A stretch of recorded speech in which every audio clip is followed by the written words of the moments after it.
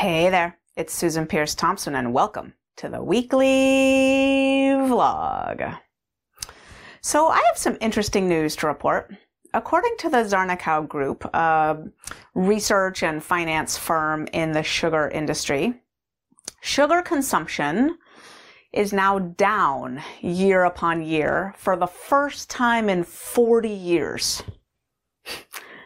The last time sugar consumption went down year upon year was in 1980. 40 years, sugar consumption has been going up annually.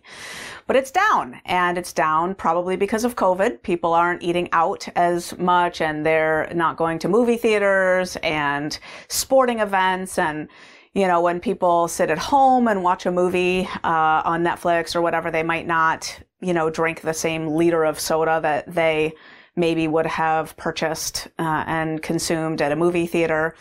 And so COVID has impacted our eating.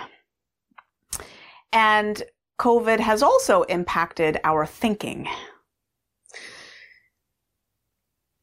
In that, we are thinking in a different way now about the impact of our behavior on other people's health. And we have societally taken massive action to protect people's health, like canceling whole professional sports seasons and concerts and travel, and shifted our norms for expected behavior in terms of social interaction. And why have we done this? We've done this because COVID is deadly and it's contagious. It's deadly and it's contagious. And suddenly there is this awareness of the impact of our behavior on our own, but also on other people's health. And I want to say that I really hope, I want to put a stake in the ground for that way of thinking to translate into a greater sense of shared responsibility for our collective eating patterns. Because our eating patterns are deadly and contagious. And people are dying too young and in pain from their diet and lifestyle, from the food that they are putting in their mouth, that we are putting in our mouth. Deadly and contagious. So deadly, according to the National Safety Council in the United States, about 2.83 million people in the United States die each year. And if you look at what they're dying from, 8 of the top 10 causes of death are linked to diet and lifestyle in the scientific literature, to the tune of 2.6 million deaths a year in the United States, with a fair bit of wiggle room, either to be prevented altogether or mitigated to some degree through different eating patterns and lifestyle changes. And so deadly. The way we are eating is deadly. And it's also contagious. So a seminal article in 2007 in the New England Journal of Medicine showed that obesity spreads through social networks. Obesity spreads through social networks. It's contagious, essentially. And the proposed mechanism for this contagion is the spread of shared norms, like normalizing certain behavior, like going out to eat all the time, or just being more overweight, or eating processed food all the time, or just the norm of, for example, stopping at a snack bar before going into a movie theater. All these types of behaviors are normalized in social networks. And, society has a way of eating that has been shifting gradually over the last several decades, and obesity has been skyrocketing. So, I think there is a strong parallel between our approach to COVID and what would be an ideal approach to food consumption, in the sense of some degree of awareness of how our behavior impacts our social network when it comes to health, when it comes to normalizing and celebrating and modeling healthy eating habits. I know that death from, say, the the top cause of death in the United States is heart disease, by far the leading cause of death. And heart disease has been proven in the scientific literature to be preventable and reversible through diet. So full stop. It's dietary related. And, you know, we don't tend to think about like, oh, you know, I could help my loved one, my uncle, my coworkers or whatever, not die too young and in pain by changing my behavior. But it really is true. And I think the difference between heart disease and COVID is analogous to that old story about the frog. Have you heard the story about the frog? The frog gets thrown into a pot of boiling water and jumps out right away because it's freaking boiling water. Like, the frog doesn't want to die. But if you put the frog in cool water, cold water, and then turn the heat on under the pot, the frog, supposedly, I've never tried this, no animals were harmed in the making of this vlog.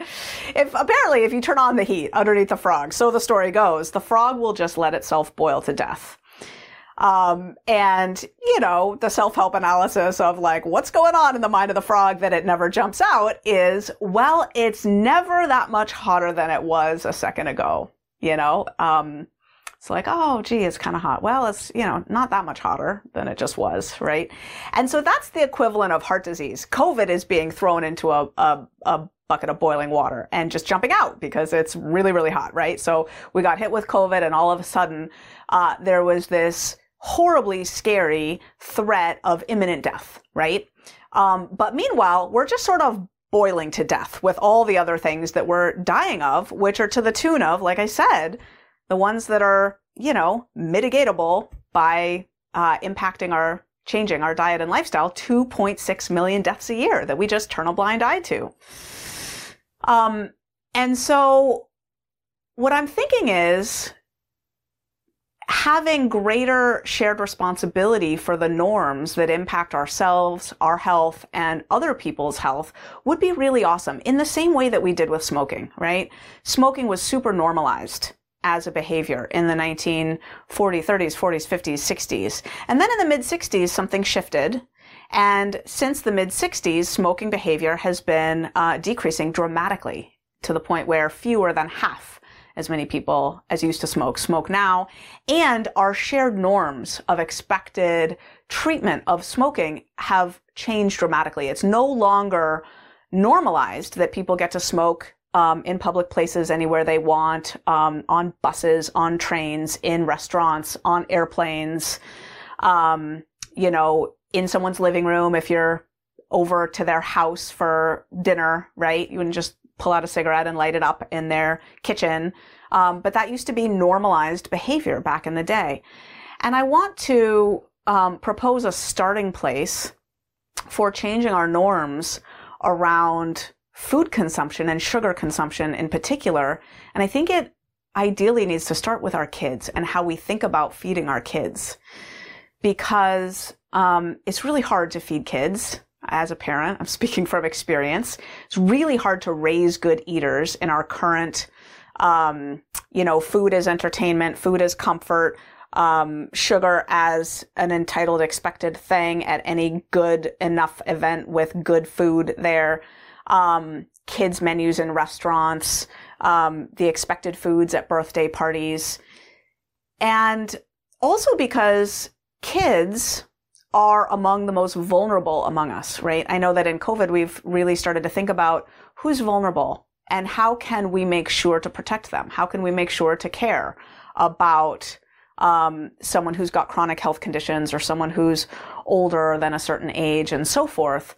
This idea of protecting and caring about the health of the most vulnerable among us, I think, is an interesting thought experiment. And when it comes to diet and lifestyle, the most vulnerable among us are kids often, right? The ones who are just learning how to feed themselves responsibly. And so one thing I would love is if people thought about the notion of consent when it comes to feeding kids. I was in a restaurant with all my kids, I don't know, a few months ago. And I guess from afar, the manager on duty saw us at our table and thought that our kids were cute. And they brought over bags, like big bags, one for each of my kids, stuffed to the gills with candy. No asking of me or my husband, just brought them over with smiles and adoration, and our kids accepted these bags of candy. Now we're talking about like enough candy that each of my kids could have had 5 pieces of candy a day for a month and a half, like a lot of candy. And suddenly, David and I were in the position of, needing to decide what to do about this. Like it was, the kids thought it was amazing and delightful. David and I were kind of horrified because we don't let our kids eat that much candy, mainlining it every day, as you can imagine. And from my perspective in that situation, what was missing is the notion of consent. May I? How would you feel if, right? If the manager had pulled me or my husband aside and said, I'd love to offer your kids something sweet. I would have said, do you have any oranges in the back? Like my kids love oranges. Could you cut up an orange and bring it for each of my kids? They would be so over the moon happy. That is actually what we ended up doing. I just rounded up those bags, brought them back to the manager, asked if there were any oranges, and she cut up an orange for each of my kids. And after a moment's disappointment, the kids were fine. I think they kind of knew that wasn't gonna fly. But more recently, we've had to, actually a little bit before that, we pulled our girls out of Girl Scouts entirely, because every time they would go to an event, they would come home with some sort of bucket of candy, and the wrangling of, my kids felt that they owned it now, it was theirs, and that I was like stealing from them to take this candy. But it was a big imposition. It would have been one thing if they went to the Girl Scout event and they got fed a bunch of candy while they were there. But sending it home with them creates this situation where the parent is now saddled with the job of deciding whether it's okay, metering it out, whatever. It's a big imposition, right? With no consent, no form of like, we plan to feed your kids sugar. Is that okay? How do you feel about that? So I feel like as parents are raising kids and thinking about it, and as a society, as we're thinking about how we feed ourselves, how we orient toward food in relation to the most vulnerable among us, right? 1/3 of current white kids are going to grow up to be diabetic by midlife, and half of current Black and brown kids are going to grow up to be diabetic by midlife. Mega problem leading to leg amputation, blindness, and almost certain, like 2/3 chance of dying of a heart attack relatively shortly thereafter. As we think about how we orient toward the moral responsibility of our current shared norms around eating, creating those outcomes in those little human beings' lives, and the burden of responsibility on the back of parents who are paying attention and who, or aren't maybe, right? And are raising kids who are going to be facing that kind of health challenge in just, a short span of years. We could really be thinking about the lessons that we are learning from COVID. Sugar consumption is down right now. What do you think? Is it going to stay down when things open all the way back up? I don't know. Are we paying enough attention to the meta lessons that are present for us in how we've oriented toward this current pandemic?